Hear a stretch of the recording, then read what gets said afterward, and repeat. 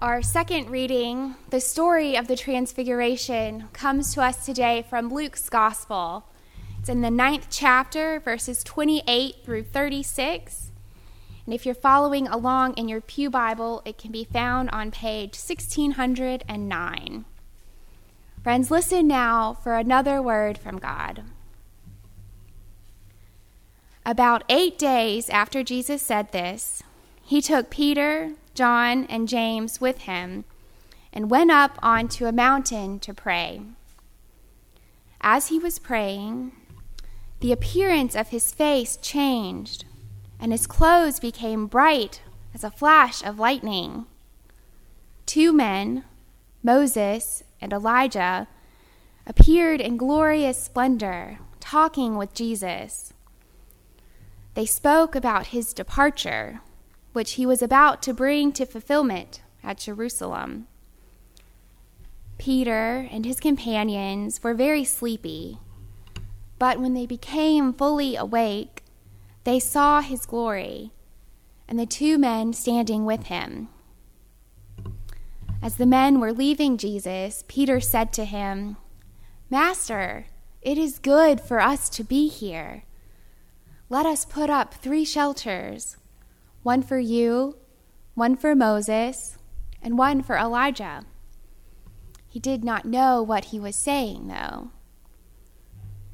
While he was speaking, a cloud appeared and covered them, and they were afraid as they entered the cloud. A voice came from the cloud saying, "This is my son, whom I have chosen. Listen to him." When the voice had spoken, they found that Jesus was alone. The disciples kept this to themselves and did not tell anyone at that time what they had seen. Friends, this too is the word of God for the people of God. Thanks be to God. Let us pray. O gracious God, make these words into your own words. Make them the words that we need to hear from you this morning. Use them to teach us, to guide us, and to bring us closer to you. Amen. I took a class in seminary called the Christian Year. It was in the fall of my final year, and we met every Tuesday evening from 6 to 9 p.m. It started right at dinner time, and it ended right at bedtime. And while the timing of this class wasn't my favorite, for reasons you could probably imagine, the content of it was. The content was my favorite because it felt very practical. As a class, we walked through the Christian year together. We learned where our annual Christian traditions come from, like Advent and Lent.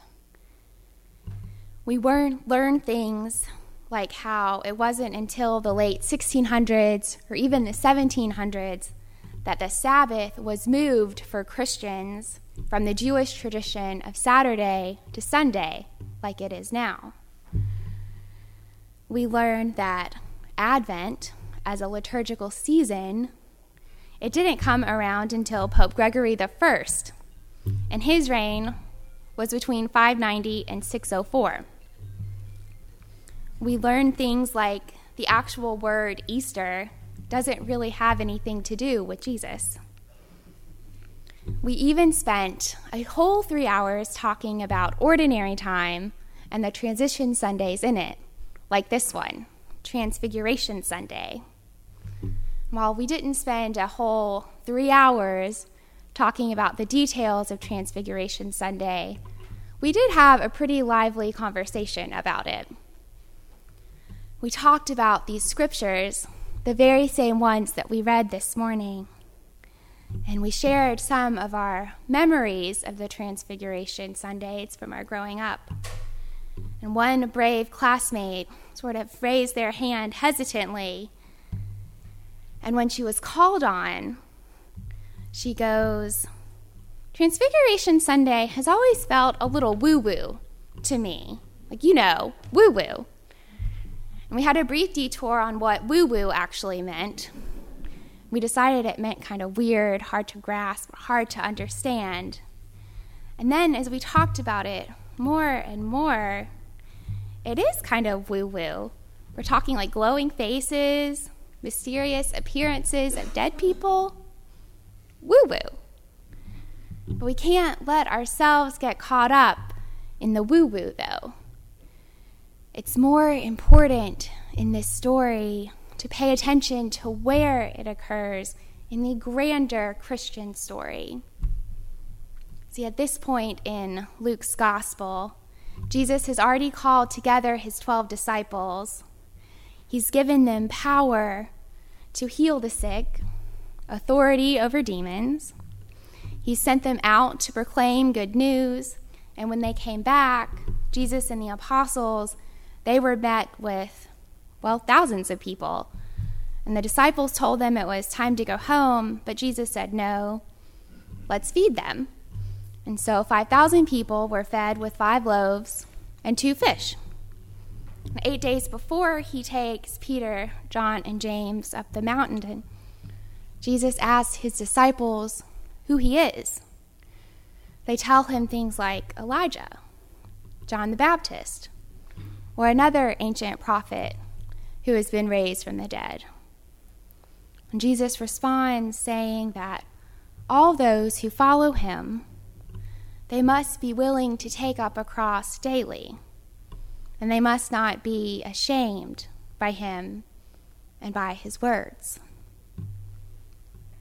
8 days pass. We don't really know what happens in those 8 days, but Jesus takes his closest friends, disciples, Peter, John, and James, up on a mountain to pray with them, a mountaintop of all places.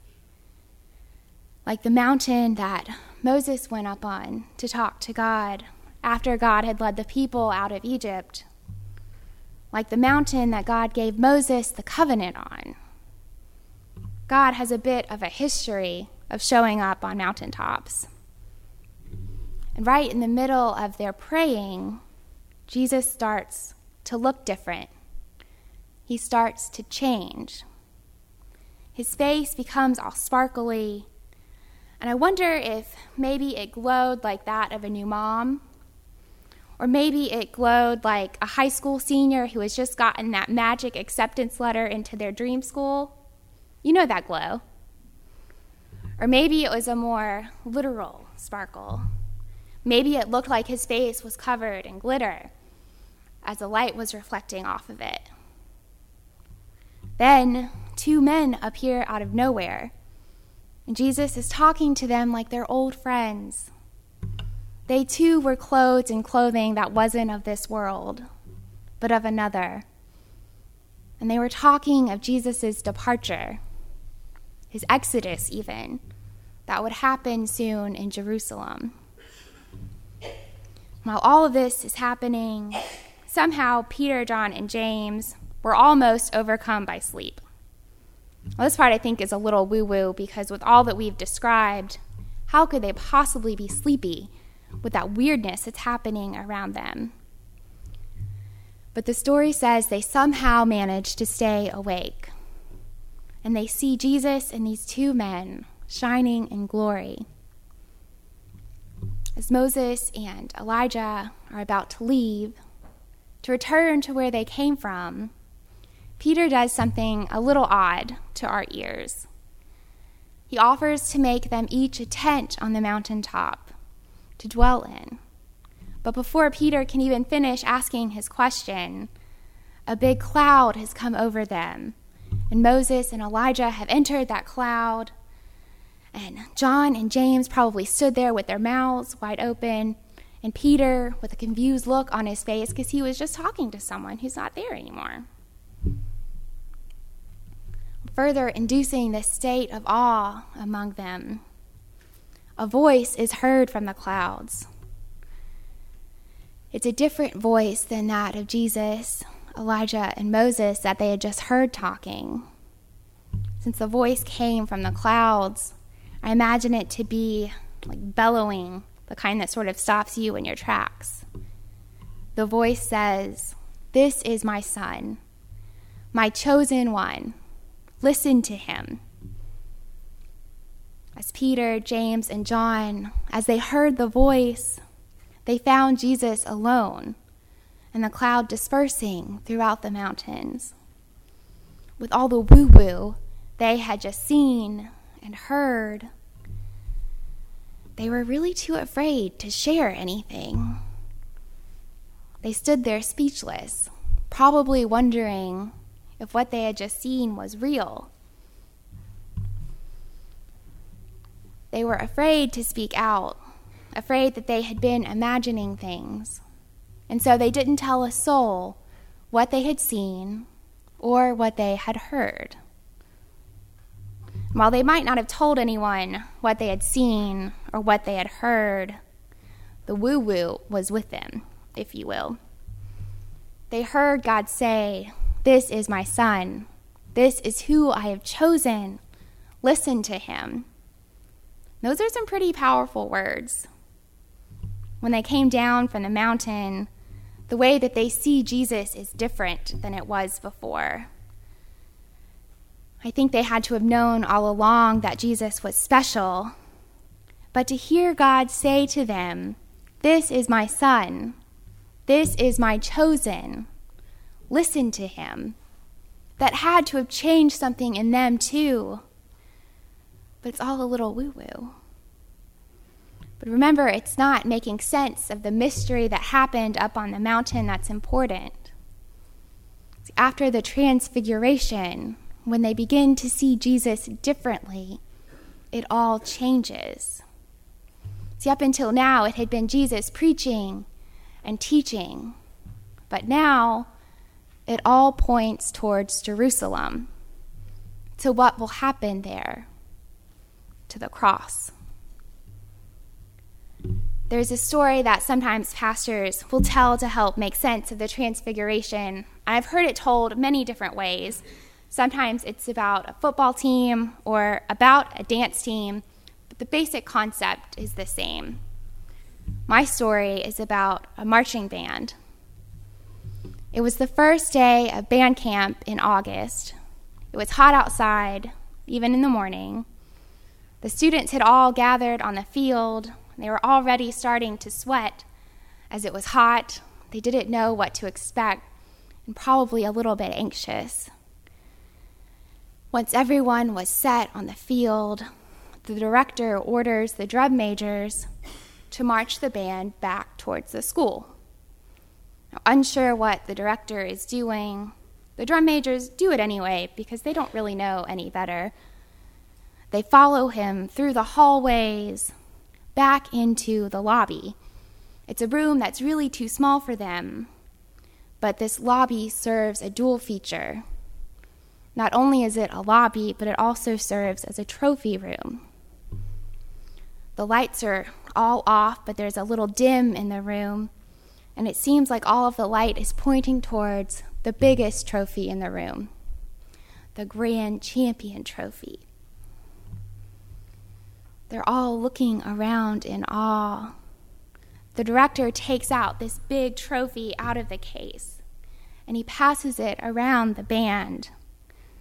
He tells them to hold it in your hands, to feel the weight of it, to feel the work that put into earning this.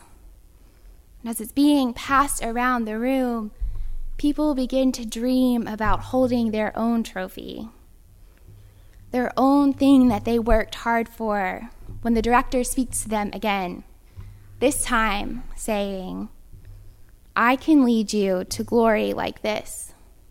If you do what I say, if you listen to me, even though you might not understand what I'm asking you to do, if you do what I say, even though it's hard, if you trust me, I will lead you to your own Grand Championship trophy." He showed the band the glory and said, "Listen to me." God said from the cloud, "This is my son, my chosen one. Listen to him." While the mystery in this story might be a little woo-woo, a little hard to grasp, and if we try too hard to make sense of it, we can find ourselves lost.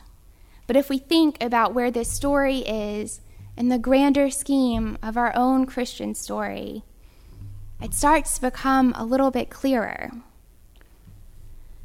What if, when Jesus takes Peter, James, and John up on the mountaintop to show them a glimpse of the glory in God that is to come, that will come as we listen to Jesus, even if we don't understand why, and even when it's hard.